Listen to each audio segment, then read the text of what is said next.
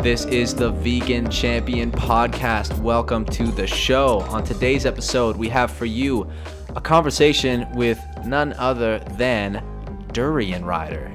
He's a polarizing figure in the health and fitness world, and it was really interesting to sit down with him, hear his story, and pick his brain. That's today's show, episode 3 of the Vegan Champion Podcast.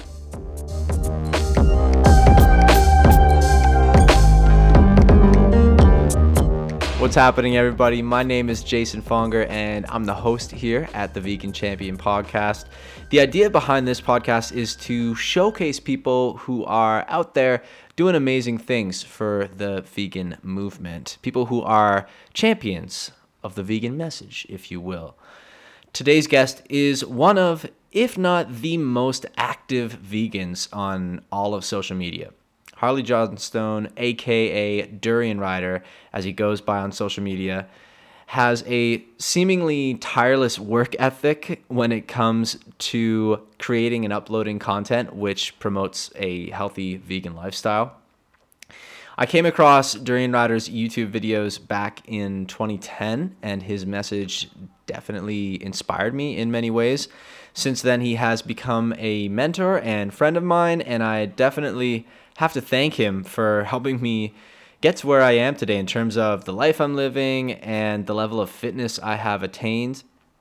It was great to sit down with Harley to have this conversation. I think by listening to this, you're likely to gain a better understanding of him and his message. Just a heads up, this was recorded in a room that was a bit boomy, so the audio is less than perfect. My apologies for that. I'm still very new to this podcast thing, but I promise you that the quality of these episodes will improve as time goes on. Okay, let's get into it. Here's my conversation with Harley Johnstone, aka Durianrider.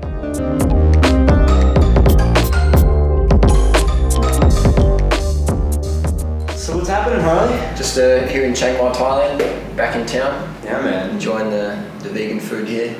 The vegan festival. Yeah, the Thailand Vegan Festival at the moment is going off again. Yeah, man. When was the first time that you came to Thailand? 2005. 2005. And then, so did you come to Chiang Mai that time? No, that was first time in Chiang Mai was 2010. 2010, and just moved my little knee here. Yeah. 2010, December 2010, came to Thailand, Chiang Mai. Me and Freely came here, and I was like, we're at the Doi. Yeah. I think it's my first Strava post on the Doi. Nice. I think I did like a 37 or 38 minutes, and I was going full gas. That's not bad. Went a couple of Thai guys. Yeah, very cool. That was a good trip. So what did you notice since the first time that you came to Thailand and now? Have you noticed any changes? A lot more population, a lot more, pollution, less fruit, more fast food, more meaty Western stuff. People have definitely gotten fatter. Yeah. Back in 2005, like all the girls you'd see, not all of them, but like most of them were super slim. Now it's it's easy to find fat people in Thailand. For sure. Still feel incredibly safe here. People still super friendly. But yeah, the fruit quality has gone down. Fruit availability has gone down. Why do you think that is? Just more into the dairy ice creams and the chocolate. Yeah. So they get their sweet fix from that. Right. And the fruit culture I find is the old people.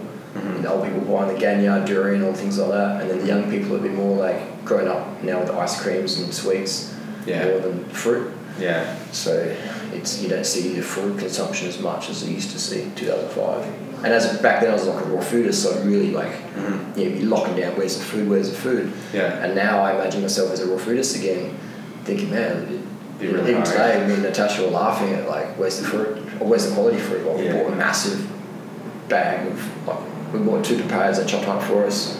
Super friendly, super cheap, but there's just no sugar in it, just no calories. Yeah. So then we went to, so it's definitely less and less fruit quality. Yeah, it's sad, man, because I guess people are just, the Thai people seem to be following in Western culture's footsteps, all the fast food, ice cream, all of that stuff is taking priority, and then I guess the fruit is just going down.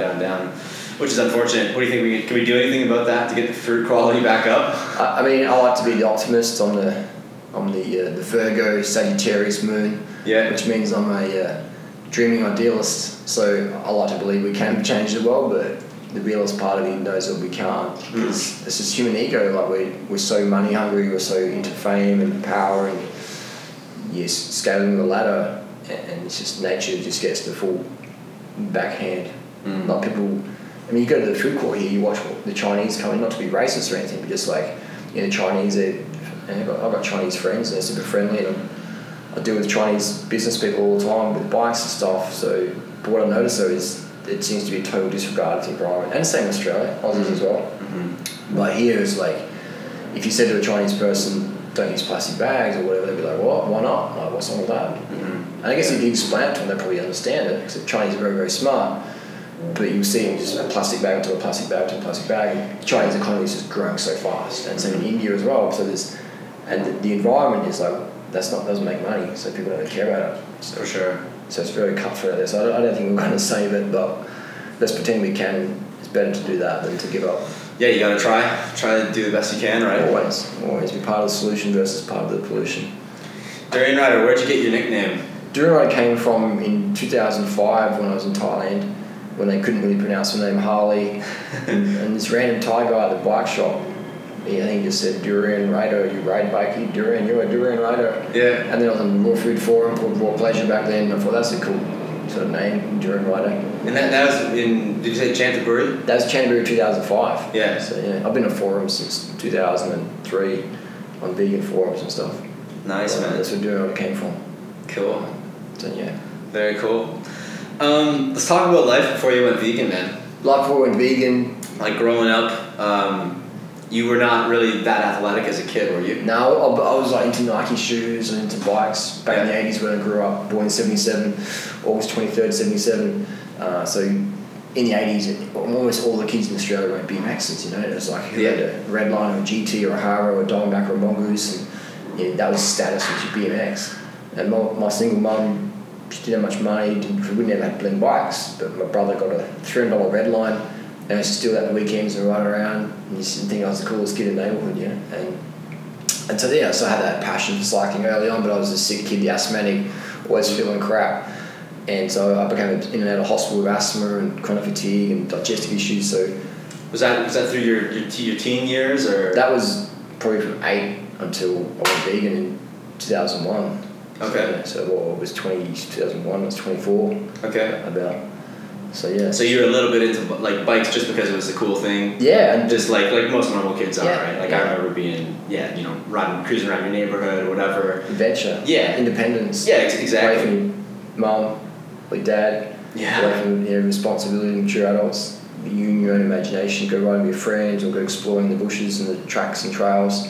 So we used to ride BMXs on trails and stuff. So yeah, that's where the cycling came in. Mm-hmm. Just that pleasure and riding around, thinking I was going to be a BMX racer, and then having a big, massive crash at the BMX track, and then totally giving up on that dream. So you had a crash? Yeah, I had a big crash. What happened? Just knocked myself out, and then I just like on a jump, or on a jump. Yeah, just trying to scale a jump, and then I just gave up. Man, I had a few crashes, like jumps and stuff, and I think I was lucky I never broke anything. Yeah. But yeah, looking back, I'm surprised I didn't have more crashes and just mess myself up. Yeah. But that's sort of scared you away from being a BMX. Scared me away from doing stunts. I appreciate it. But then I'd do distance stuff on a BMX. So I'd ride to the next suburb, and I'd come home and look on the street direction. Just tell my mum I rode to Sale Terrace. She's like, "What? You rode to Ocean Reef? Like, isn't that too far?" I said, "I feel alright." She was, "Wow." And then I got that feeling of significance from my mum, and then also got the sense of adventure. Yeah. And so very strong drives just to go explore. Mm-hmm. And then the bicycle is a transformation tool. It's a freedom machine. So that was sort of consistent throughout your teenage years, like using the bike to just get around town. Go to parties, ride to school, cruise around. Yeah. Now you talk sometimes also about your past use with drugs and getting into that kind of thing. So when did that start? I'd say the first drug I used was probably alcohol. Maybe 7 or 8. Dad gave me a beer, and that one beer just hit me hard, and I remember climbing a tree and then falling out of the tree, hit my head. That was the first time? Yeah, and then I was just thinking, wow, like I don't really feel normal, what's going on? And my brother said, oh, you're probably a bit drunk. Yeah. You're 7 or 8 years old. Yeah. That's pretty young. Yeah. I guess it's just sort of like, here, I'll try, have a taste. Yeah. I think I snuck off with the beer. Okay. And just drank it. But either way, I was, it was cloudy in the head, drunk. And then first I had the illicit drugs like the marijuanas, etc. Would be about 14. Just eating some marijuana leaves on the back of a prawn cracker with my brother at a Chinese restaurant in Happy Valley, Kenhans Road. And so I then started smoking dope a few years after that, and then got into the LSD and the speed and the ecstasy and other recreational drugs, and then just fell into that rut for a few years there. So was that a large part of your life? Like, was that sort of your... At what point did your life sort of start to revolve around that? That was the 90s. That was the social group. I was doing graffiti, shoplifting Lacoste jackets and Nike Air Maxes and Levi 501s and Ralph Lauren stuff. So that was the culture back in South Adelaide area, and we just used to be obsessed with graffiti, and part of that was the hip hop culture with marijuana and things like that, and you just that became your normality. And then eventually got out of that when I wanted to get more into fitness. So it was a social thing. Do you think that were you using it to escape, or do you think that there were other factors at play, or primarily a social, trying to fit in sort of? Probably, I think most people get into drugs as peer expectation, peer pressure, and just to try it out, just curiosity as well. Was I trying to escape anything? I think I was trying to escape maybe a few insecurities or whatever normal teenage stuff most people go through. But I quickly realised that after a few years, I'm like, man, I've got to choose. I don't want to be drug fucked, and I've got to change my ways. And I got knocked out in a fight in January '96, and I got knocked out. And I was sober at the time, and I just remember thinking, man, if I was high, that wouldn't have felt very good at all. Felt bad enough, bleeding from my nose and stuff. So I got knocked out, and I say I ain't doing drugs no more. And then about a year later, I smoked some dope at a party, and I just really didn't enjoy that cloudiness anymore. And I enjoyed the stimulants, I enjoyed the buzz of that, but next day it was just trashed. And I'm like, how can I find a way where I can feel higher, without the come down? And then that's when I started experimenting with diet and stuff like that. Okay. And went from there. So what was, you mentioned that you started getting into fitness and getting that high from fitness, from moving your body. So what was that? What did that segue look like from going to parties, getting your high from these various substances? Like, how did you bridge that gap? The bridge of the gap was became known as the sober guy. I was the first person in my group to stop doing drugs, and so I got a sense of significance. And as teenagers, we all want significance. And even as adults as well, we love that significance, but especially as teenagers, So I got that significance of being a sober guy, and then started riding my bike to parties, and people were like, oh, Harley rode 10Ks to Blackwood to get on the party tonight. People were like, you're sick, and so I got that sense of significance. I remember totally 13Ks one time. And I was cooked. Oh, wow. I rode from the Blackwood train station to Happy Valley, Kenhans Road, Delhi, bought a Gatorade, because I thought, well, now I'm an athlete, I need that sports drink. And I had two friends there, Megan and Shay, and they're like, you look cooked, Harley, what happened? So I was just reading from Blackwood Station, they're like, oh my God, Blackwood Station, 13Ks. And I was like, yeah. And this is the first time those girls were really stoked. They're like, wow, it's a pretty good effort. And I was like, yeah, this cycling thing's pretty good. The girls give me praise, my mates give me praise, I'm feeling good. I'm riding bikes, I love riding bikes, so it just became very addictive really quickly. And it became just a full-on addiction, unstoppable. Interesting. Yeah. So there wasn't initially any sort of social group that you had for fitness. It was Nothing. More like lone wolf. Totally just me needing a form of transport, and then I was like, wow, I'm saving money on the bus fares. People would get me inspired by my cycling. This is win-win.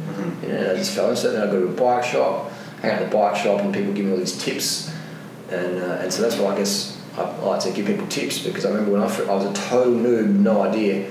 Had these A-grade racers just giving me tips, and I didn't even have a road bike, I was on a mountain bike, but these guys would give me tips, and one of the guys was called Darren, and he was basically one of the guys that told me to carve up. So he was, and then when I started carving up even more, I was just like, man, I can ride forever. Yeah. It's just light bulbs ticking off, so it was really, really good times. You mentioned that you also had some of these health problems like asthma and I think Crohn's disease. Yep. What did that look like? Like, I mean, getting over those, or I mean, do you still feel the effects of like asthma, or I mean, when did that start to? When did you make that connection between sort of lifestyle and managing those symptoms? Well, when I started riding the bike more, I would feel better. Like my breathing was better. Maybe at the start I'd be like wheezy, but I'd cough up a bit of phlegm and spit it out. And I was like, I'm detoxing. I'm getting my body moving, lymph system going. I used to read physiology books and try to understand how the body would work. And so I said, okay, the more I ride, the better my digestion is. Yeah. And then I started planning out a diet. Then I became almost like an accidental vegetarian, where I was too cheap or too lazy to cook up meat and stuff. Mm-hmm. And so at home, one of my staples was just literally rice and sweet chili sauce for dinner. And maybe canned beans on there. I love that. Rice and sweet chili sauce. So good. So it was like, or I'd have cereal with milk, Yeah. And so it's vegetarian stuff. So a lot of my meals came vegetarian because it was cheaper and it was more satisfying, and I didn't have all these greasy pots and pans to cook up. And so it became, was that when you were still into the drugs? You were still riding your bike around? No, I stopped drugs when I sort of about a year after I moved out of home. Okay. And so then I became more a cyclist, and I found riding whilst high, I didn't feel safe on the bike, and I'd be like being stoned on the bike and feel a bit like paranoid and stuff. Mm-hmm. And so I remember having a bike crash. I was stoned as well, and crashing the bike, and I was stoned, and I'm like, man, when you're stoned, your concentration's not so good. So I started to attach a lot of negativity to drugs, right, and more positivity to cycling. Okay. And so the marijuana was getting away with cycling, and so I said, I don't like this no more as well. Mm-hmm. So it was leverage. I never actually did amphetamines while I was riding a bike, which is probably a good thing, because they definitely make you run faster. Right. But yeah. Cool, man. So what the motivation for getting into fitness was? I mean, initially just getting around town, and then it became more serious with starting to get some praise. Yeah. And then you started to get some advice from was it Darren or Darren, Darren, who started saying, oh, you just gotta carb up more and more sugars. Yeah. So then how did you get really to the next level where you're really like, okay, I want to do this as sport, and I want to start really seeing what I can do here? Because eventually you did race. Yeah, race crits and stuff. In '97, I met a guy who went to my high school. My friend Scott Day introduced me to him. His name is Johnny Jeffries, and he was a member of a cycling club called Noarlunga Cycling Club, and we met up, went for a ride, and he was the first guy I'd really seen wearing Lycra. And I remember going to the car park at Foodland, Happy Valley, and he turns up in his Lycra. He's wearing some Mape kit, and I was like, wow, this guy wears Lycra, and he shaves his legs. Yeah. And from my graffiti culture, it was all a bit like, it's a bit like sort of weird. Yeah. But then I was like, oh, that's what bike riders do there. They be more aero. So I'm in my Nike t-shirt and Nike tennis shorts riding along, and with another guy called Mike Smith. We went up Mount Lofty. You still on a mountain bike, or? I was on a road bike by then. Road bike, yeah. Road bike in September '97. Worked 1 month at night shift in a factory to get it. And it was a blue Avanti Corsa with 8-speed Ortega 600, and it was a great bike. Eventually cracked and got warranty on the frame. But so you rock up with this bike? Yeah, rock up with and Johnny. We're going to take him Mount Lofty. Yeah. So we went up Green Hill Road, and those guys just totally cooked me. And I'm just trying to keep up with them. I was just so gassed. Like legs were cramping up, and oh man, it was. But when I got home, I was like so cooked, but so buzzing as well. It was your first sort of taste of real power, I guess. Yeah, just seeing guys flog me. Yeah. And go, wow, I'm not as fit as I thought it was. Yeah. And then riding 13Ks to the party isn't so impressive. And that was maybe a 50 or 60K ride. And how old? This was, you said 97? Actually, sorry, I'd done I'd done a couple of 100K rides before this. Okay. But this is the first ride I'd done with fast guys. Okay. So yeah. And so did you start riding with them regularly? Go back next week? Yeah. Me and Johnny would do rides, and soon my fitness went up and up because he gave me some tips about pacing and drafting and stuff. And then he goes, you should try and do a bike race, a criterium. A criterium being like a 1 hour race around a sort of a street circuit. And so I turned up my first criterium. It was December 1997. Again, didn't have any Lycra. Turned up in shorts and t-shirt, and had my first race in D grade. The guy at the start line said, E grade's already left. I'll put you in D grade. You will get dropped. Don't worry, you will get dropped. So don't beat yourself up. And I saw it as a challenge. I'm not going to get dropped. And And I didn't get dropped, but I had to give it everything. That first race, I was so cooked. That's not bad. Yeah. And it managed to stick on. Yeah, no, everyone was yelling at me in the pack, so I wasn't holding the line. And then the guy said, "Oh, you did well, but next time you race, you've got to have a lycra. You got to have a kit." So I went that kit that week and bought a jersey, the Knicks. I felt like Lance Armstrong. One of the gang. Felt like one of the gang. Yeah. And I used to envy all the people in C grade and B grade and A grade. It's like, wow, those guys are so fit. One day I'll be there. And it's just a really good community and good times. How far did you take it with the crit racing? Did you eventually work your way up? Oh yeah, I was racing A grade crits. Did hundreds of crits, I reckon, hundreds of bike races. We used to race crits twice a week, Tuesdays and Saturdays. Yeah. At Regency Park, and did a bit of racing in Europe, and just went for it, and it was a good experience. What was the training like back then when you were training for crits? I mean, I imagine it's a bit different than how you train now, or is it the same kind of approach? The training for crits was a spider. There was a little baby spiderling on there. The difference is, I would just ride with a couple of mates I met as well. Johnny he got to work at job at Coles, and he was not riding that much, and he met two guys, Jade and Anthony Brooks, and also a friend Todd Lorenz and Paul Reed. And so we would always ride together on the weekends, maybe after work sometimes. But generally we were weekend warriors, go and hammer it. And so these guys were really good mountain bikers, and they gave me a lot of tips on intensity and pushing it hard. But basically we just go ride on the weekends, and I would try and keep up with them. And they sort of mentoring you a little bit? Yeah. They were always about 3 minutes faster than Mount any sort of climb of 30 minutes. So I would do Mount Lofty in 30, they'd do it in 27. So I was always trying to keep up with them. Did you ever have a formal coach at any point? I had a lot of mentors and advisors. There was some good coaches, but they just gave me tips. I went to the AAS, Institute of Sport in Australia, back in 2001 for some testing and stuff as a lab rat. Not as a scholarship, but I was there for 6 weeks and got to talk to a lot of coaches. What kind of testing? Like lactate, VO2 max? Lactate, muscle biopsies. We did the altitude. We were actually the first lab rats to do the altitude. So what is that? They made an altitude house there. An altitude house? Yeah. So you're sleeping. You're sleeping at altitude. And it's just oxygen. Yep. They tweak it. Yeah. And so what they did, they needed some decent level cyclists to come and live in this altitude house for 6 weeks. And do muscle biopsies and test all the parameters and stuff. So I was like, I put my hand up for that. So that was really good. Got to have some really good coaches. Dave Martins, who's one of Goodell's old coaches. And so just got to hear all that doping and everything and the truth and what the deal is. And so it's really eye-opening stuff. That's pretty cool. So did you learn anything about yourself, about your potential as an athlete when you went there? They said, when Dave Martin says if you took drugs, then you could definitely be, okay.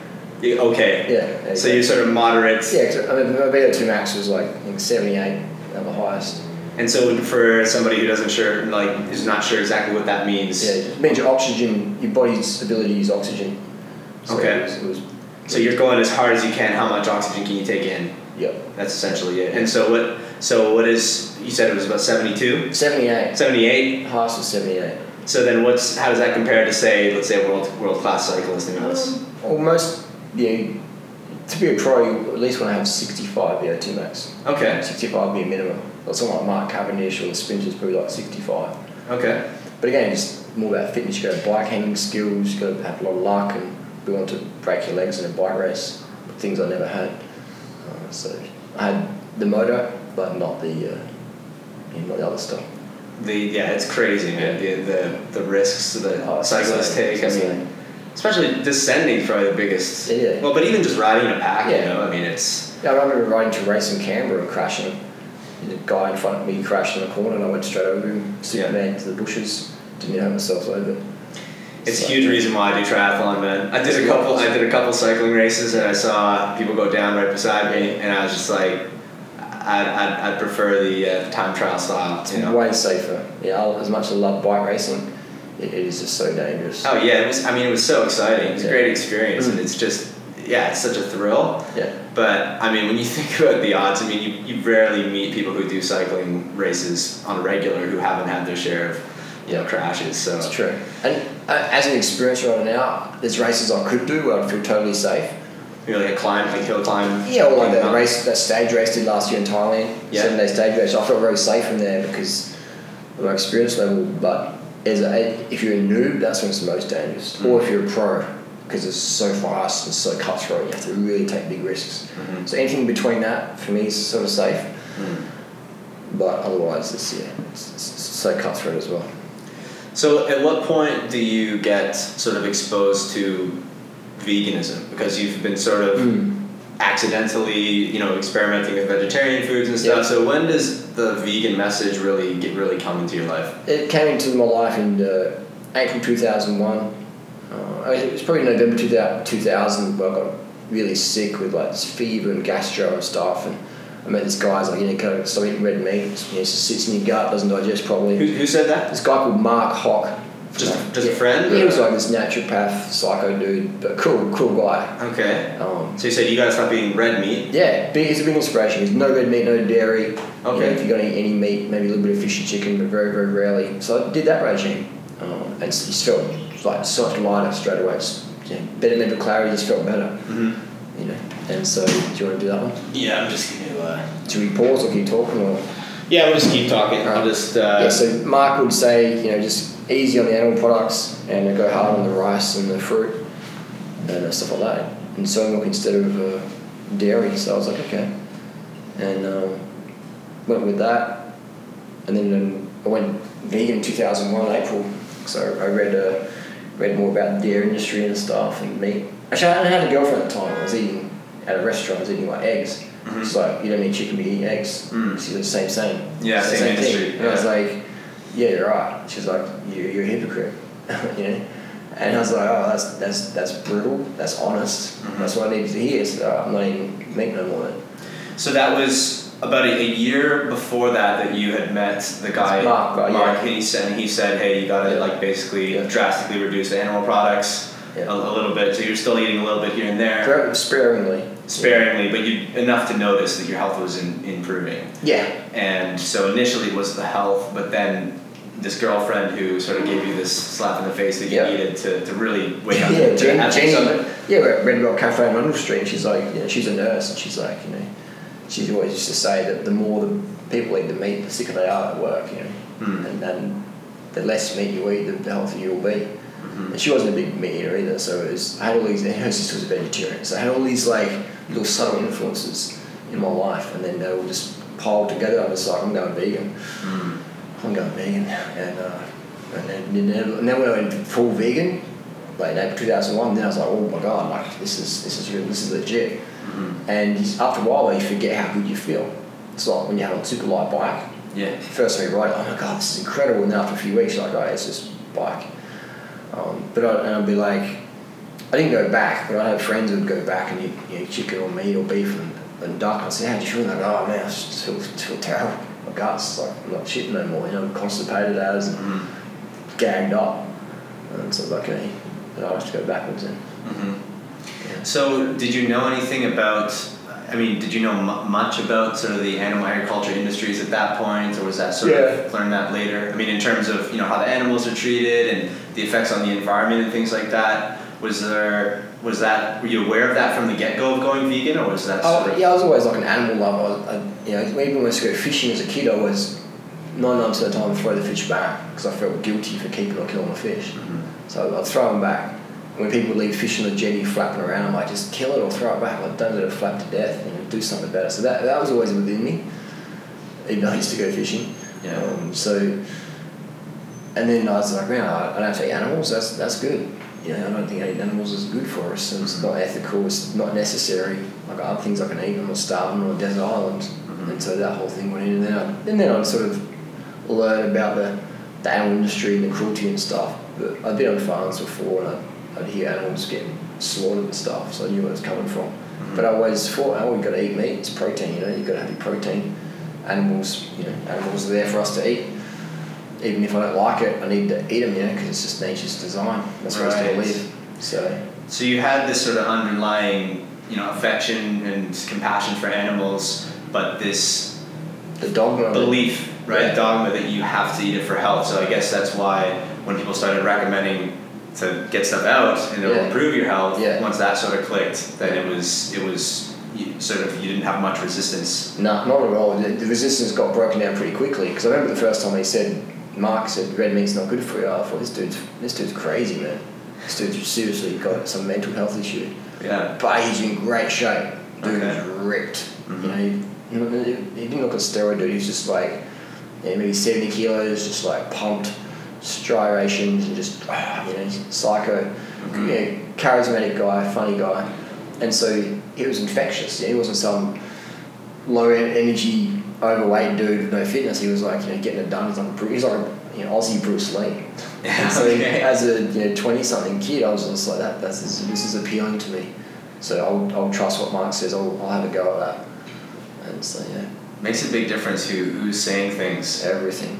We live in such a narcissistic world, and our appearance is definitely important. For sure.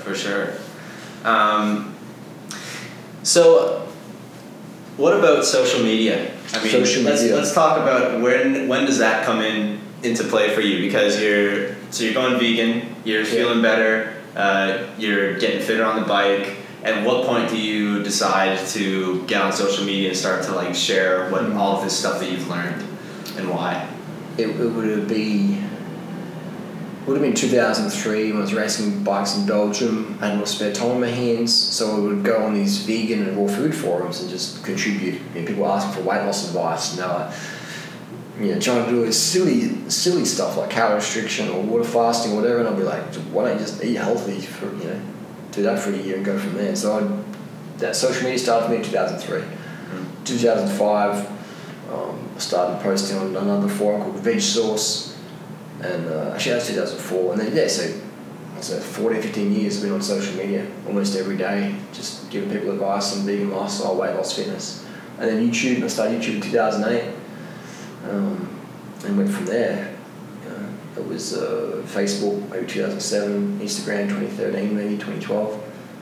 And today I think YouTube is definitely the most powerful. I wish I knew how powerful YouTube was back in the day when I started. I would have taken it more seriously. Mm-hmm. It is so powerful. Every day I get stopped in the street, and my inboxes get smashed with questions and can't even keep up. All around the world. If I go to New York or Thailand or Philippines, people will recognise me just from YouTube. Yeah. So it's a pretty cool feeling.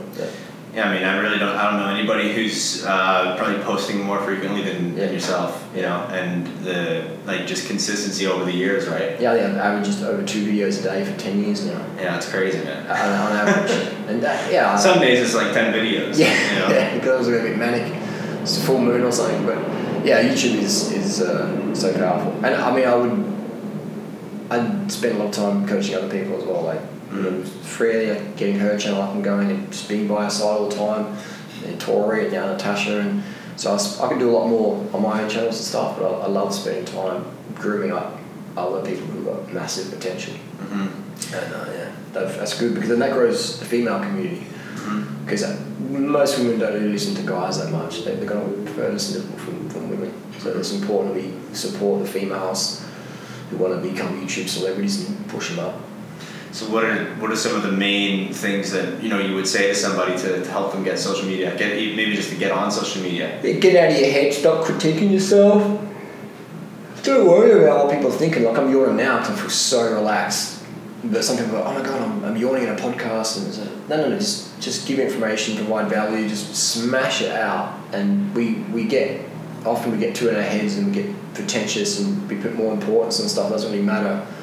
As long as you put something up that can help someone, if someone will laugh from that or they'll get some sort of value from that, then that's good enough. Mm-hmm.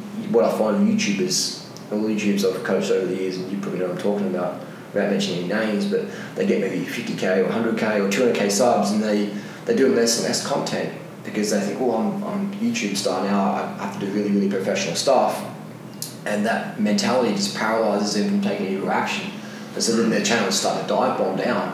Because their fans are like, hang on, why can't you just put up some simple content? That's what we used to do. But people get better cameras, get better editing, and then every video they're trying to outdo themselves. And it's good to have that attitude, but when it comes to social media, it's unsustainable. It's like trying to do a tech. And people they do an hour and a half first time, then do an hour 20, then they end up maybe 45 minutes, and they're trying to shave off 20 seconds, and they can't do it, and they just no, just go there and do your best. Don't worry too much about the time or the views or the vanity meters that we have now of likes, subscribers, and views and all that stuff. And people they base their success on that. Don't worry about that too much. That's a side benefit. Focus on just giving value. Mm-hmm. Focus on creating content that if you're a noob, you'd find that valuable. Because that's who's watching YouTube, these noobs. Like if I want to watch something about an iPhone or fix a microphone or whatever, I'm a noob. I'm going to go to YouTube. I'm going to look up how to fix this, how to be vegan, how to be high, whatever. So you've got to talk to the noobs because they're your audience, really. Mm-hmm. The experienced people, I don't watch any vegan videos because I know all that stuff. Yeah. I don't even watch videos with my friends because I know what they're going to say. What do you watch? I watch, what was I watching? I watched Conor McGregor's stuff today. Oh, yeah. Just to do a video about that. I watch stuff how to fix my laptop or how to, adjust a derailleur or things like that. So education. Education. I go to YouTube to educate myself. Yeah. But today I was actually watching spiders versus wasps. Yeah. So who wins? The wasp almost wins 99% of the time, but I was trying to find out if there's a spider out there. If there's a spider out there that actually hunts wasps, and there is none. Okay. Occasionally a spider wins, but most of the time a wasp does. So I go to YouTube to educate myself. So as YouTubers, as people on social media, we have to understand that people go to educate themselves. And if you're looking to be educated, you don't really care if it's fancy production. You just want the information. Mm-hmm. Like let's say you drop your iPhone in water and you go, how do I dry it out? And put it in rice. You don't need a high HD, 4K, amazing quality video to show you how to do that. All you need is some person with a non-shaky camera just showing you how to put your phone in the rice and get it done. But don't you think it's changing now? I mean, the amount of people on YouTube, like you could go to YouTube and you could type in, I dropped my phone in water, how do I fix it? You're gonna see probably probably some of them are gonna be extremely high quality. Yeah. So it's not necessary. It's not necessary, but what I'm saying is like if somebody's feeling like they're being held back because there's all this high quality stuff out there, why would people watch my lower quality whatever? That's a limiting belief. Because look at my videos are shit. I use most of my videos as an iPhone. Yeah. Or webcam. I do videos that take me 5 minutes to make, and some of them have like 10 million views, or 55,000 views, or 2 million views, or whatever.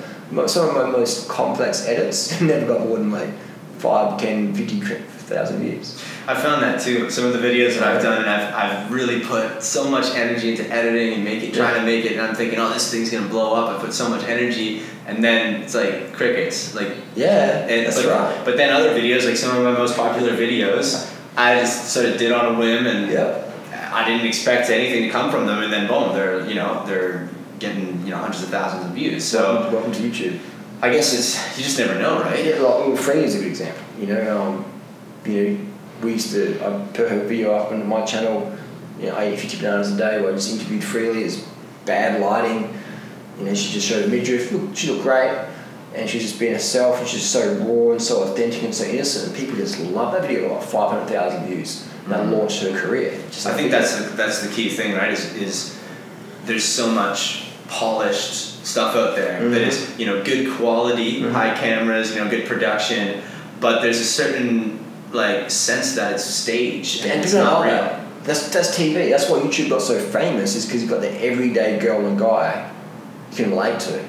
And people are like, that's my friend on my phone, that's the, and so that video we do Freely, she's like, delete it, don't put it up, please don't put that up, and I put it up anyway, and then she saw the views come, and she's like, oh my God, I told you. And then that's when we started going on there, and then we started doing reaction videos and troll videos and just having fun, and her channel blew up. It's all the videos that went viral, the real easy ones to make. One of them was like Uncle Chester kissing in public, you got like 2 or 3 million views. And those videos feel like, I don't do this, the camera's not quality, and I'm like, just relax, it'll work, and it'll work. So, and it's the same, even Tori's videos, when she got like almost 1 million views, she's just trying on different cycling jerseys, filming an iPhone. That maybe took 5-10 minutes to edit. And you got these people who go to film school and get like a DSLR camera and all this fancy stuff, and they get nowhere. So the biggest tip out there, even Gary Vee says it, he goes, it's all about quantity, it's not quality. If people can understand what you're saying, that's the quality. It doesn't matter about the crazy Spielberg effects. That's for Hollywood. If I want to watch quality, I don't go to YouTube, I go to the movie cinema. If I want to get educated, I go to YouTube. What's your take on these different platforms now? Because I mean, YouTube's obviously evolved over the years, and now there's new social media platforms coming out all the time, and they're always changing, like Instagram stories, Tumblr. I mean, what are you focusing on now? There was a period of time where I imagine you were essentially just 100% on YouTube. Yep. When YouTube was really in its sort of heyday, and you were really seeing a lot of growth in your channel, and now Instagram. I mean, what else are you focusing on these days? Just YouTube, really. Mostly YouTube still? Focusing on the young people on YouTube still. Yeah. I mean, if I didn't get all these other vegan YouTubers on YouTube, then my channel would be a lot bit bigger than it is now, but the community would be smaller. So, helped out all these other YouTubers. It's probably like the top 30 vegan YouTube channels. I would say I personally helped them out, monetizing their account, helping with channel names. I probably helped out maybe 25 of the top 30, maybe or 20, that come through this festival in Thailand or from Adelaide or whatever. For sure. And so I really enjoyed doing that. So grooming people up and just telling people get on YouTube, and show them how to get on YouTube, how to monetize their account, stuff like that. So YouTube's definitely YouTube's king, and the reason why I say that is YouTube's king queen is because it's video content, and it can be long stuff. Instagram is good. That's crack cocaine. It's like poker machine stuff. People on that scrolling all the time. Yeah, for sure. But YouTube is the real emotional connection. I don't think people get a real strong emotional connection to an Instagrammer because it's very quick and it's just posed photos. It's not really deep. But YouTube, you like Trisha Paytas. You know who Trisha Paytas is? Yeah. So she's crushing it. She's just train wreck, but she loves trolling it, and she's got super confidence. So Trisha Paytas is what people should be studying at film school. If you want to be a professional YouTuber, you should watch Trisha Paytas because she breaks all the rules. She doesn't even have a quality camera. She uses a phone. Okay. She uploads on her phone. Her edits are crap. She's shaky. She has bad lighting. Her audio's almost always good, but it's not professional audio. It's good enough audio, and that's what it has to be. It has to be good enough, and more importantly, it has to be consistent as well. Good enough plus consistency plus a bit of drama and fun and comedy. People are staying around. And if you're consistent over time, people see that seriousness, and the more content you produce, the more people love that. Why is it important? It shows energy. You get that live essence, the energy of whatever's happening. Like Times Square in New York. Yeah. There's so many people there, all the lights and there's energy there. Imagine if they turn all the lights off Times Square in New York. And people would go there, and then this people would go there. So then, where energy is, attention flows.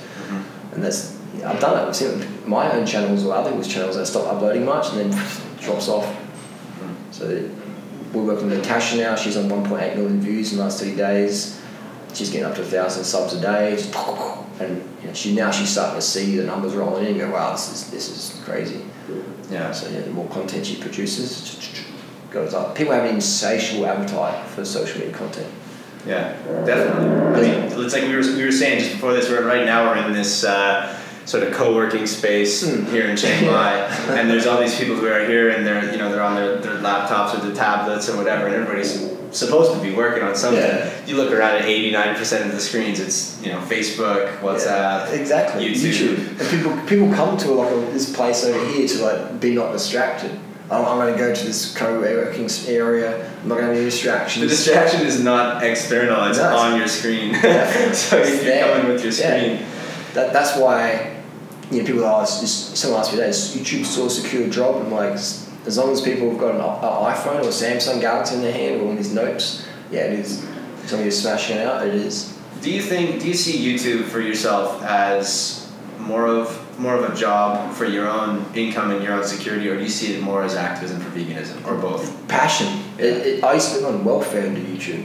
And if YouTube took all its money off the platform today, I'd still be banging out videos. So why? Because I love doing it. It's why?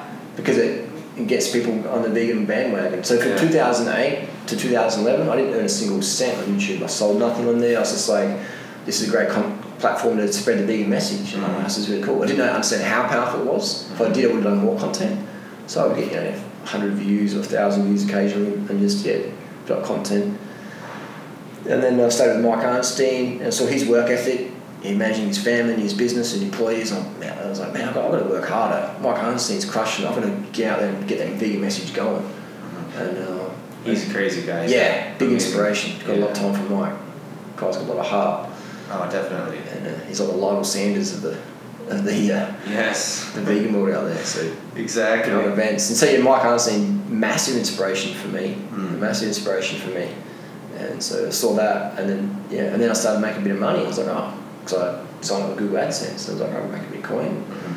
And then the money started getting bigger and bigger. I was like, wow, this is actually become a full-time job, and I stopped getting welfare because it was earning too much, and went from there. So for me, YouTube started off as an impact template, and now it's become impact and income. I don't make as much money as I used to make because of the apocalypse and all that stuff. And I swear on my videos, I've got a lot of copyright soundtracks, so I'm like, whatever. Yeah, it really is changing, right? Like what's monetizable. Do a lot of your videos? Most of my videos aren't monetized. They're not, yeah.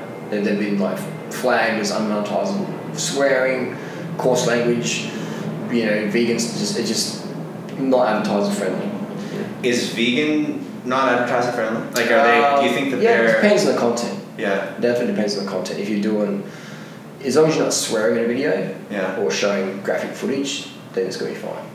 Yeah. Do you think there's any? So if you show Cube of Truth on YouTube, that'll monetize. Yeah. If you're showing like graphic animal slaughterhouse footage, that won't monetize. But actually, YouTube used to ban that stuff. I was the first vegan that I know of back in 2010 uploading slaughterhouse footage, and YouTube would delete the video. Just delete it. And then about a year later, they said, okay, you can put it up, we're just age restricted. So age restriction and no monetization. No monetization on that video. But now they're pretty lenient on the slaughterhouse stuff. They won't monetize it most of the time. So no, vegan is not a bad word because there's so many vegan videos on YouTube now, and there's so many vegan products and brands and stuff. So it's not a bad word. As long as you're not swearing in your video or your title, then you're good to go. Or showing too much nudity or skin. So yeah.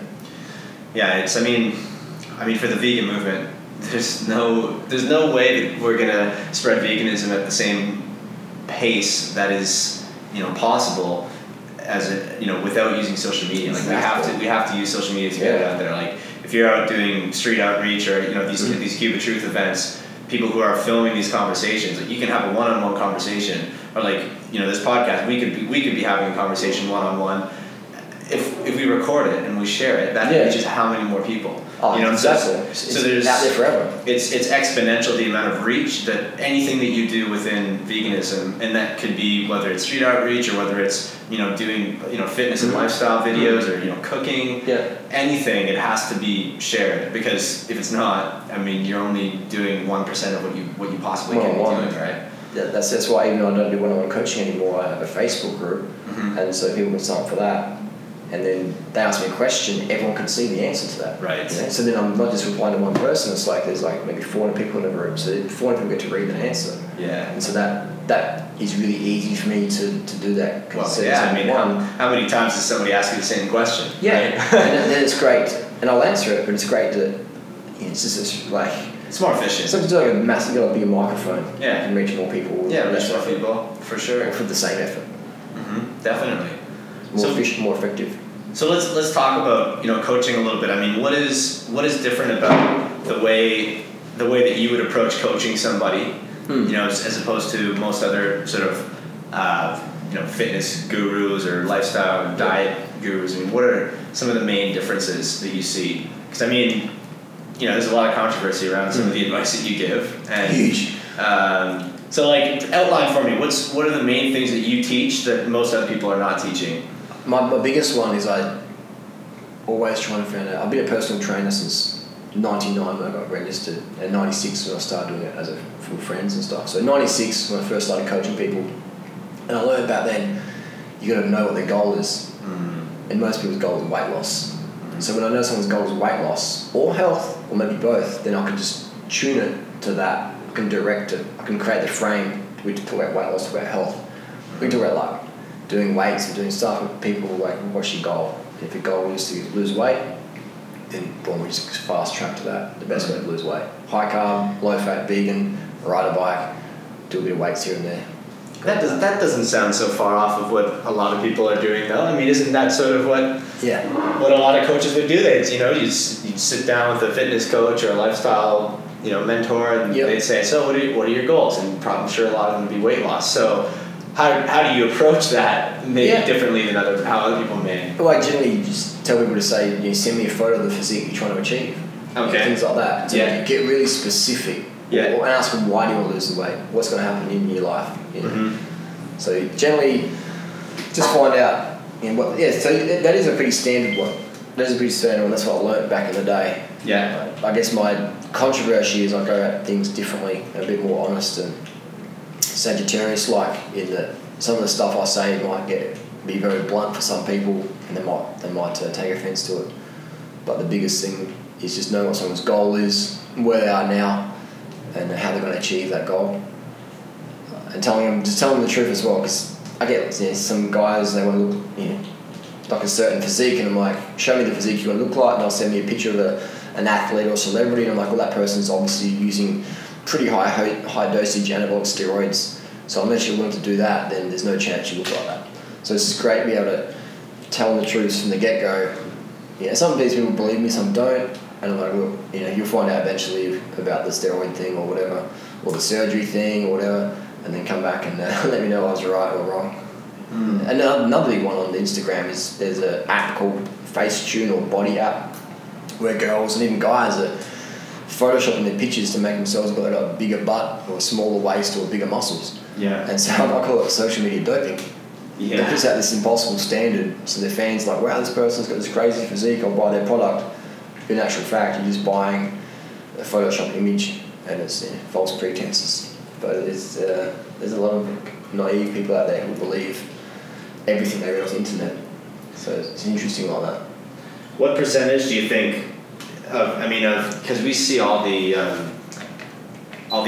advertisements for fitness programs and for protein powders and even gym memberships or whatever. I mean, what percentage would you say of those kind of photos are people who are using I guess physique enhancing drugs? I would say probably 99% plus Photoshop. Really? Yeah, I remember when I first got my pump, called pump, that workout routine in the gym, pump. It's like I've done P90X. Yeah, sort of like it's called Les Mills pump. It's like choreographed weights to music, like aerobics with weights. Gotcha. And so I remember doing my pump course back in 1999, and the trainer there, he was going around teaching the people how to do it. He looked really, looked good, man. Like he's swole. And I'd be like, man, like, so how do you get his arms huge, man? He pecs. And I was like really admiring his physique, And I kept asking him, like, what are you doing? What do you eat? What's the, he looks, I don't know, he looks like you, man. Like, he looks so stand out. And he's like, look, dude, like, just shut up for a minute, honey. Like, and it's just me, and he goes, I take steroids. And I'm like, what? He says, I take steroids. And he says, you're never going to have these arms unless you take steroids too. And I was like, no. But I really appreciate it. He goes, don't tell anyone. But I was very appreciative of his honesty. And that's interesting that he would be so. Why do you think he was so open with you? Just I was annoying him so much. Oh yeah. Because there's like a weekend class, and I guess he could see I was genuine, I was going to like hate on him or whatever, and I was just like, oh wow, yeah, okay, yeah. And then I was like, okay, I gave up on that goal. And I thought if I do enough pump classes, I'll look like him. But it's like I could do all the pump classes in the world, but unless I'm taking gear, I'll never look like him. So it was just. So I learned that the gym industry was just sending out all these steroid people to sell their creatine or protein shakes or gym memberships. But again, all these people are on steroids, and I'm taking steroids myself as well. And I can say they really do work incredibly, especially if you gain his muscle, transform your whole physique. And so. Yeah, so then I'd be working in gyms and people would talk what the goals were, they'd show me a photo of someone and I'd be like, well, that's steroids. And a lot of people were like, what do you mean it's steroids? Steroids is cheating, I would never do that. And I'm like, well, you never going to look like that. And people would get disillusioned or they get angry with me or they're like, oh, that's what he's talking about. Or they listen to some other trainer who's going to lie to my face. And so I got quickly disillusioned with the gym industry and pulled out after almost a year of working there and did my own thing. Yeah, I mean, well, if you think about it, it's not like there's no drug testing in that industry. If you're no a drug model, testing on YouTube, right? No drug testing on YouTube. If you're a model, you're promoting, a certain product. I mean, unless you happen to also be a competitive athlete, then that's one thing. But that's another story as well. I mean, we've seen with, like you name a sport, right? And you can find, proof that there's people who are using stuff. And especially when you think of the people who are solely in the business of selling protein powders and aesthetics. Like there's zero drug control for that. Yeah. So if you're trying to sell a product on the basis of having achieved an aesthetic, a look that you have to be above everybody else. There's nobody's gonna want. If you just look like a normal guy, hey, I look like a normal guy. Buy my protein powders. Why do I need your protein powder? Right. So it's sales, right?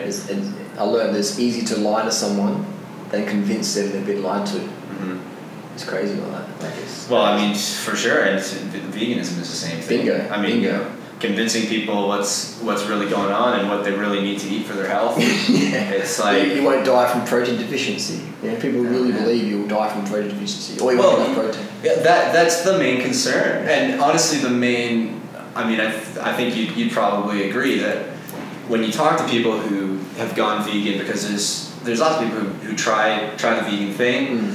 And they'll say things like, oh, I did it, felt good for a little while, and then I just didn't have any energy, or I just felt like I was, I was just hungry all the time, or they'll say my body was just saying I just needed protein. It's like their brain instantly goes to protein, as opposed to just like, man, you just weren't eating enough. You're just not getting enough calories, period, because if you've got a plate that's filled with cheese and animal products, it's going to be easily, say, 1,000 calories. You fill that same plate with the same amount of food from plants. And veggies. You're going to have way less calories. But it's just so interesting how all of this marketing on like how important protein is.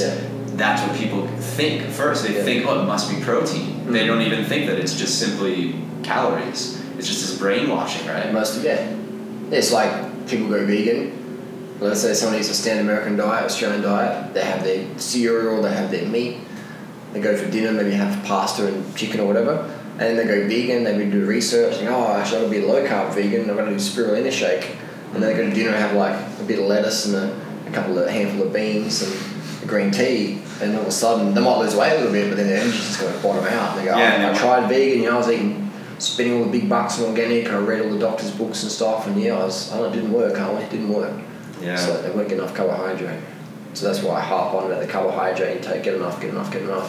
Yeah. So what are the fundamentals that you would preach to somebody who's getting into a vegan lifestyle? What are those fundamentals? I would say definitely sleep, water, sugar. This goes for it doesn't matter what you're eating. If you're a meat eater or whatever, you've got to have enough sleep, water, sugars. Otherwise, you're going to fail in your performance, your health, your mood, your hormones. Everything's going to be less than what you would otherwise. So just to start with sleep, I'd recommend people go to bed at least 8, 9, 10 p.m.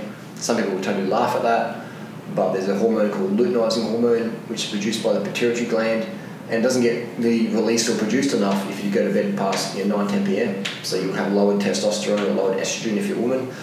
So that luteinizing hormone is really, really powerful. There's sleep there, regulates all your serotonin, your melatonin. Everyone knows sleep's good. Early night, early rise. Yeah, you're not going to have many people argue with you on that. But people have got their families or work, and society is set up for that. It's hard, man. It's hard to get enough sleep. Then everyone's like half asleep, and then 10 cups of coffee a day, or modafinils or Ritalins or whatever every single day, every few hours. What about naps? Do you rate naps? Naps are really powerful. They're really good because again they boost your luteinizing hormone, which will boost your healthy hormones. I love taking naps. I take a nap almost every day, especially training for triathlon. Normally I'm training at least twice a day, so getting that nap in the second session of the day is always so much better. And that's on top of I try to get a minimum of 8 or 9 hours a night, and that's on top of that because I think the more you're training too, the more you got to sleep. I would say 100%. You're doing really well this year. Like you're getting a good lifestyle, and your gains are going right up. So it's very feel like it. Having some success. It's just simple things. Sleep, water, sugar. It's like the Kenyans know that. So there's things. Carbohydrate intake. I'd recommend people start with at least 10 grams of carbs per kilo body weight per day. So if you're 60 kilos, that's about 600 grams of carbs. And you might need less than that, you might need more than that, but that's just a good template to go with. I'd also recommend cutting out oil from your diet for maybe a month, just as an experiment. and see where you go. Especially adding oil to your food. You know, just try and not add any oil to your food for a month and see how much lighter and clearer your skin will be, how better you'll feel. Another one would be the water. Drink enough water so you're peeing clear every 2 to 3 hours. I like to start every day with 1 litre of water and have a litre of water before most meals. And then I'm peeing every 2 or 3 hours clear. My kidneys feel good, my blood volume's good. It's really good. At night time I get up a couple of times, go to bed at the bathroom ideally. And it just feels good getting up instead of moving the body and then going back to sleep, go back to rest. A lot of people don't like getting up at night, but it's better to be hydrated and have a pee at night than to be dehydrated or dry mouth, which can also affect your dental health. If you don't pee at night time, you're probably dehydrated and your mouth's going to be dry than it has to be, and there'll be less saliva, which means less dental health. So saliva protects the teeth. I recommend have a water bottle by your bedside cabinet or wherever you're sleeping. Have a water bottle, just sip it. If you wake up, keep your mouth moist, keep your saliva going good, keep your chompers healthier. For sure. So basic things, and most vegans don't even get taught this. You read the average vegan book, it's like don't eat sugar, don't eat too much fruit, don't eat too much white rice, or carbs are good but not too many carbs. Carbs are good but not processed. Carbs are carbs under a microscope. Glucose and fructose is exactly the same. If you go to hospital in a coma, they give you a glucose drip. So it's like refined sugars will boost your performance. I'll save your life. See, but this is where you would get into some controversy, isn't it? The amount of, people just put walls up when you say refined sugar is good for you. Yeah, for sure. There's definitely a lot of people who would say, there's a big difference between, say, eating, sugar from fruit and sugar from refined carbohydrates. Do you think there's a difference? Under the microscope, there's not. Glucose is the same from where it comes from. So fructose, the fruit gives you nutrients, your fibers, all the micronutrients. Right. And I say, I eat more fruit than the last 18 years than most people I've ever met in my life. So I'm the fruit guy. Definitely pushing the fruit. And I say have refined sugar to boost the simple sugar intake every day. You got to eat your fruit. You can't just live on refined sugar. You'll die of scurvy. Right. There's not enough nutrients in sugar to live off that forever. But no one's going to do that anyway because you're going to get hungry for other things. But I say adding sugar to your smoothies, your fruit salad, just try it.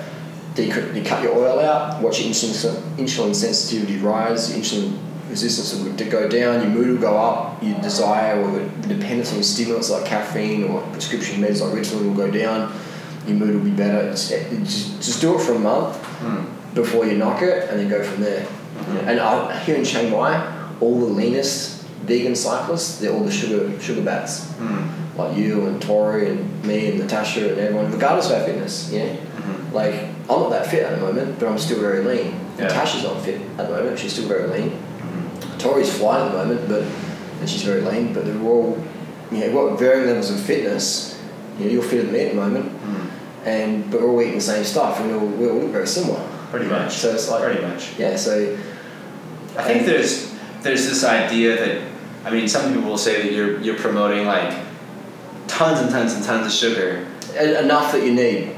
Enough that you need. Have more. So for somebody who's sedentary, like who's not doing, obviously that's not ideal, right? Because fitness should be part of health. Let's say somebody... Let's say in hospital with 2 broken legs, 2 broken arms, your appetite will naturally decrease. Have you found that when you cut your training? Oh yeah, absolutely. Exactly. Absolutely. But let's say you've only got an appetite for, 2,000, maybe 2,500 calories a day or something like that. Because you're in hospital with 2 arms, broken legs. Yeah, so you're not doing anything. Would you be more inclined to, advise people to get their calories from whole foods just because of getting those nutrients? Or would you, because the way I look at it is, adding sugars for me is like I think we agree that we need to have, a certain amount of whole foods, right? Of course. Yeah. And then the added sugar, like for me is more, it's going to help my performance because for me to get the same amount of glucose from whole foods, I have to eat so much more food, fiber, volume of food. Extra weight. Your gut's sticking out all day because you're eating like 100 potatoes a day. We can have maybe 20 or 30 potatoes a day and some sugar and get more of a flat stomach. So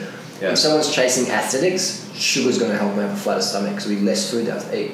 In terms of nutrient-wise, I've never met anyone in my life who's had a nutrient deficiency from not eating enough whole foods. When I used to live on McDonald's and total junk, I didn't have any nutrient deficiencies I was aware of. I had glucose deficiency. I wasn't carved up enough. I had too much fat in my bloodstream from all the McDonald's and oils and stuff. But people talk about micronutrients and stuff, and it's important. But look what the average person eats. The average person eats junk. Yeah. And then no one's dying from nutritional deficiency. They're dying from heart disease and too much fat and proteins. They're dying getting cancers for various hormonal reasons. Mm-hmm. But I don't know. I've never met anyone who has a real nutritional deficiency. Yeah. So I guess the main thing is getting that junk out, all that high oily food and animal products. No one got fat from a diet of rice, potatoes, beans, fruits, vegetables, and sugars. Yeah. Yeah. But I know a lot of vegans fail on the vegan lifestyle because they're trying to be too clean. And they've got nothing to eat, not enough calories, and they're going AWOL. So to answer the question, if someone's sedentary in hospital, 2 arms, broken legs, then they'll quickly be able to know how much potatoes and sugar they need. And if they feel better with no sugar, then yeah, try that, because you're laying in bed doing nothing. You don't have kids depending on you. You don't have to run a business. You don't have to have sex 3 or 4 times a day to keep your partner satisfied or yourself satisfied. So your performance when you're laying in bed with 2 arms, broken legs, the performance requirements is very low. You're probably not going to even need to have any sugar. I call sugar a PEF, a performance enhancing food. So the more you need to perform or want to perform, the more sugar you're going to find you're going to need as a backup source. Right now I'm drinking a tamarind juice. Its first ingredient is tamarind juice, and then sucrose, and then fructose syrup. And so it keeps me sharp, it keeps me on point, and it's a performance enhancing food. But if I was here eating a potato, that'd be good, but I need something a bit more sweet. Or maybe I had some fruit here and be like, sugar in this banana, so a bit unripe or it's picked too early. But with refined sugar, you can have that caloric certainty. You can guarantee your sugar macros for the day. And if you add it to your whole foods vegan diet, you get all your fibre, everything else, your micronutrients, but you just get that little boost, little bump up of sugar. Just like when athletes take hormones to boost their levels up a bit, they're going to have better health, they're going to have better performance. It's the same with sugar. In nature, you'll get a lot more. The fruit will always be ripe and wholesome, but these days the fruit's picked so early, it's got hardly any sugar compared to what it used to should have.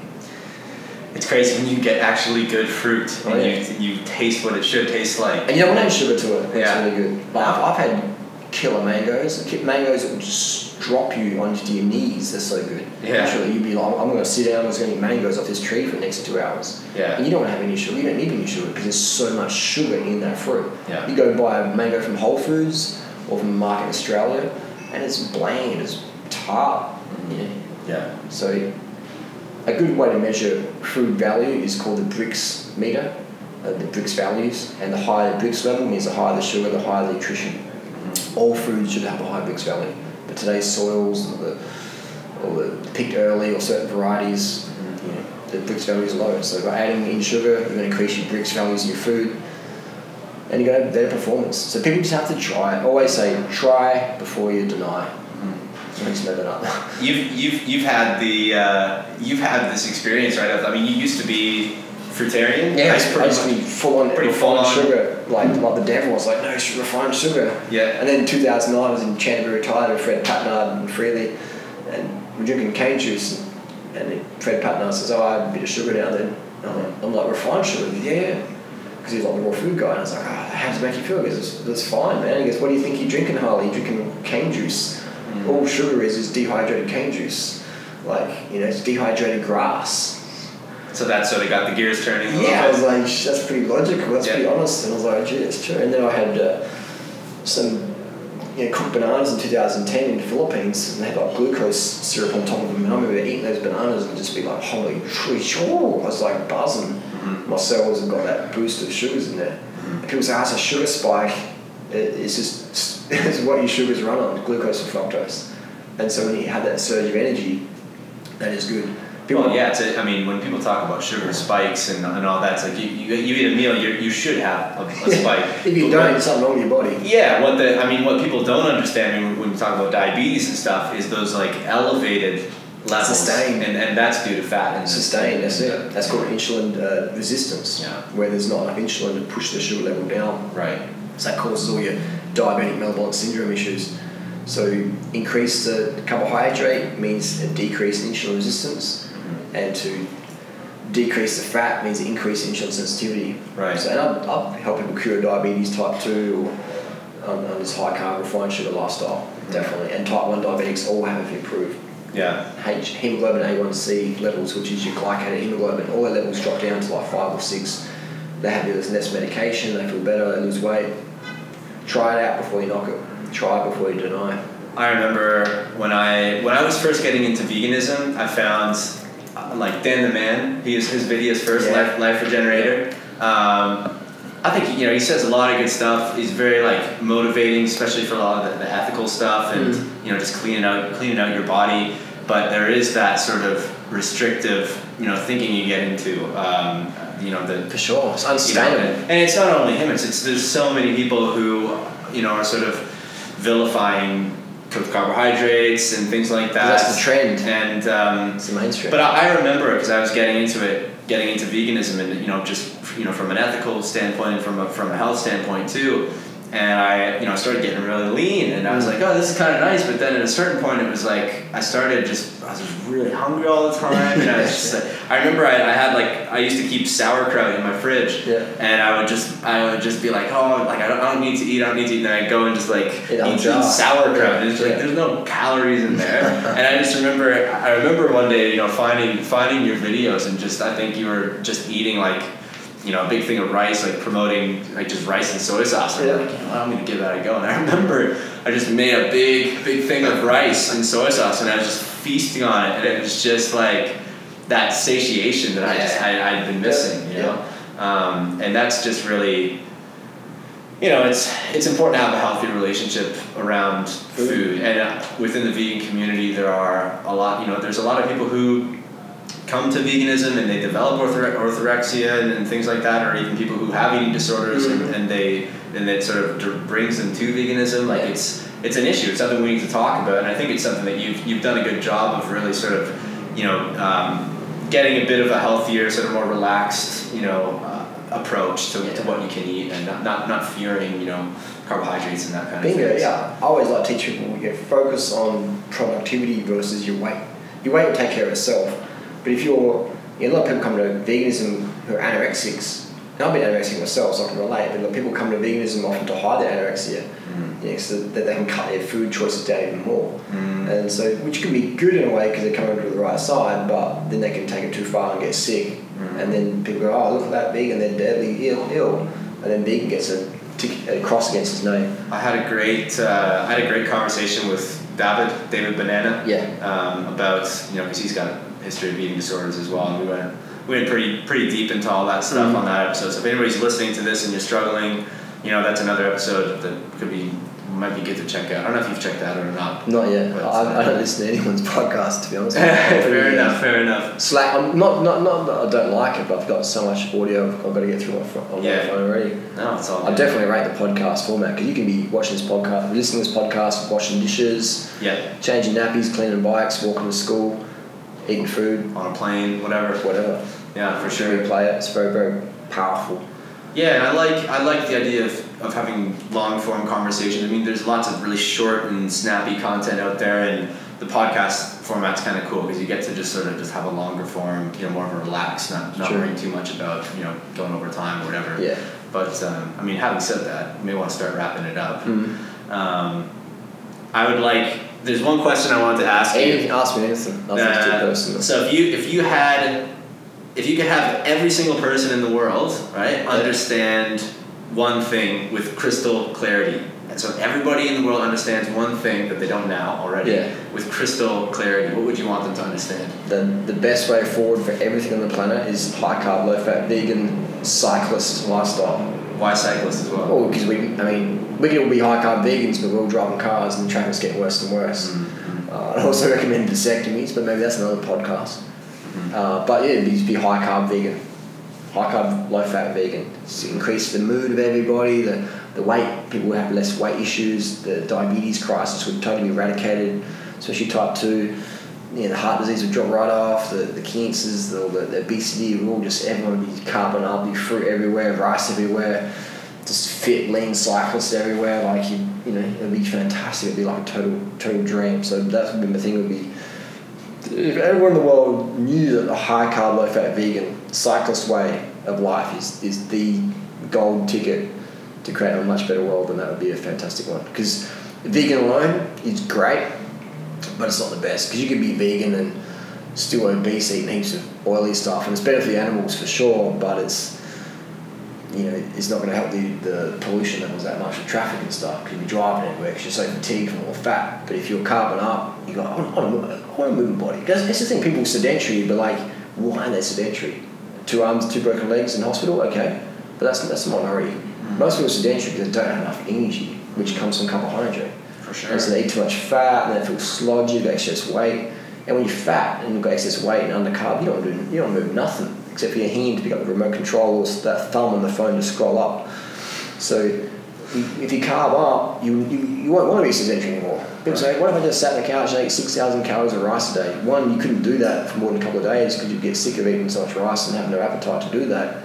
And 2, you're going to start to want to move. You're just going to be jittery, you're going to be fidgety. Like, I can't sit still longer than maybe 10 hours. I want to go move. It's not because it's nervous energy, but I just love getting my blood flowing, and it's healthy.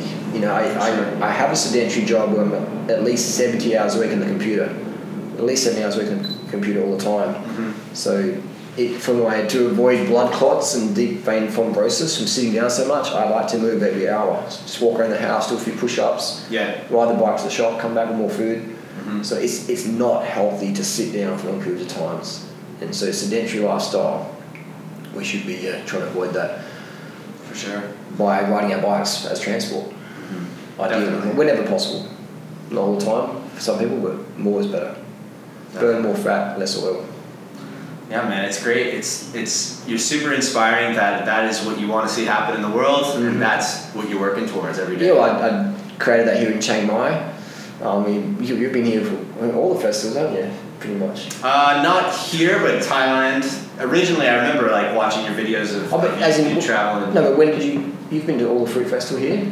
Yes, the first couple of years I think I was just for like a couple of days. But you saw the people were here. Yeah, for sure, man. I mean, that was like a little snippet into what the world could be like. Yeah. I mean, we still had lots of drama, and some of those people were like, anyway. But that's a snippet of like that. Vegan cafes getting full house, bikes everywhere, just bikes all over the road. Like that's sort of a utopia that will work, could work. But so it's interesting. But I think after organising those events and having I think we had like 500 or 600 people here in 2016, and some of the dramas and stuff unfolding. It's almost like the humans just can't get along, even if we are. Well, have you read *Sapiens*? I'm listening to *Sapiens* now. No, you said it the other night. I really recommend. I haven't finished the whole thing, but they're talking about how one of the things about humans is we have the ability to sort of cooperate in larger numbers, but I mean in practicality, humans. I mean, I'm probably going to butcher this. Everybody should check out *Sapiens* if you haven't read it. But the idea is that you can only get to a certain number. I think it's about 150. And that's any more than maybe 100 or 150 people, and there's generally going to be a split. Like you can only have. So I don't know. And I'm probably butchering that. You should read it, check it out. But it's difficult. Organizations, right? If you look at large organizations, right? Like you have hierarchies within organizations. You can't just have one person looking after everybody. In organizations, you have like a hierarchy of people. In different teams. So it's when you talk about organizing events or having organizations, communities and stuff like that, it's an interesting topic. But I think the main thing though is everybody there was, although there's bound to be drama and whatever, everybody sort of understood what you're basically said. That it's important for everybody to be high carb vegan and to be cyclists. To understand that we got to keep ourselves healthy and we got to ride our bikes around and use less plastic, all that kind of stuff, right? Just that mentality, which despite all the drama or whatever, that did sort of brought everybody together. Right? And also just seeing the personal transformations in people, like having relationships or YouTube channels, got people off the back of my festival, like and just like the times and the doy, the girls and the guys, and just like and drug free, 99.9% of them, and so just seeing that, that was like a science experiment. That was really cool. And just how deep people can push themselves if they've got like a peer group pushing them up. Absolutely. Especially the girls. Especially some of the times the girls at the door, like Tori or Anna, or just having that peer expectation and they just crush it. So very good times. Yeah, man. Good times. Definitely. Cool. Well, you're putting out heaps of inspiring content and have been for years, man. So continue to do that. Yeah, you're good at doing podcasts. You're a good interviewer. Thanks, man. This is going very, very smoothly. Yeah, man. I think we covered a lot of good stuff, and I hope people can take. Well, if people got any questions, we can do a follow up on this. For sure, man. Yeah, if you got any questions, let us know. Yeah. And we can do episode 2 with Harley, do more Q&A.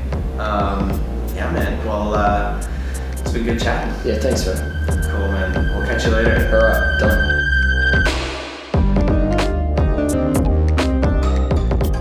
So there you have it, a bit of insight into the mind of one of the most influential vegans on the planet. If you haven't already checked out his YouTube channel, check him out at youtube.com/Durianriders, and that's with an S. But if you just search Durianrider on YouTube, you'll find him.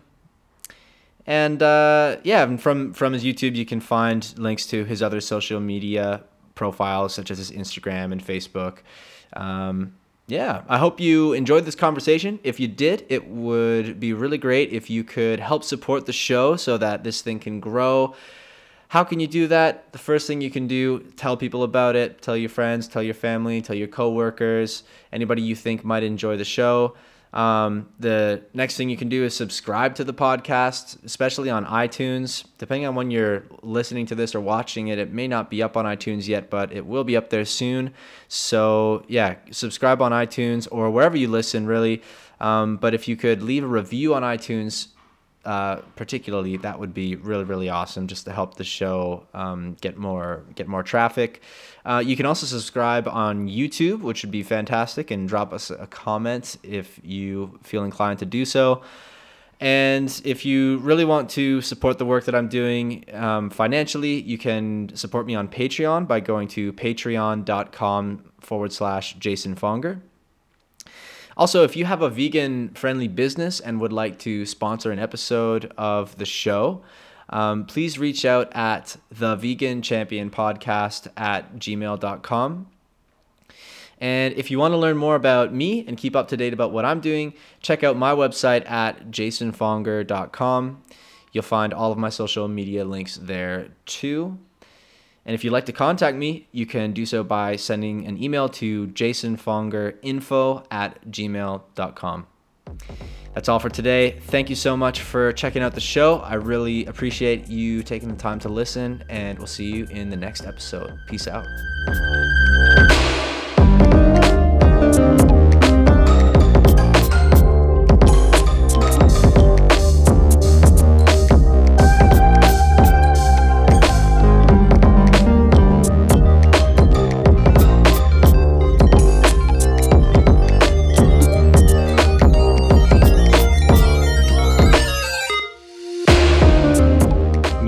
This episode of the Vegan Champion Podcast is brought to you by Matt Chalmers.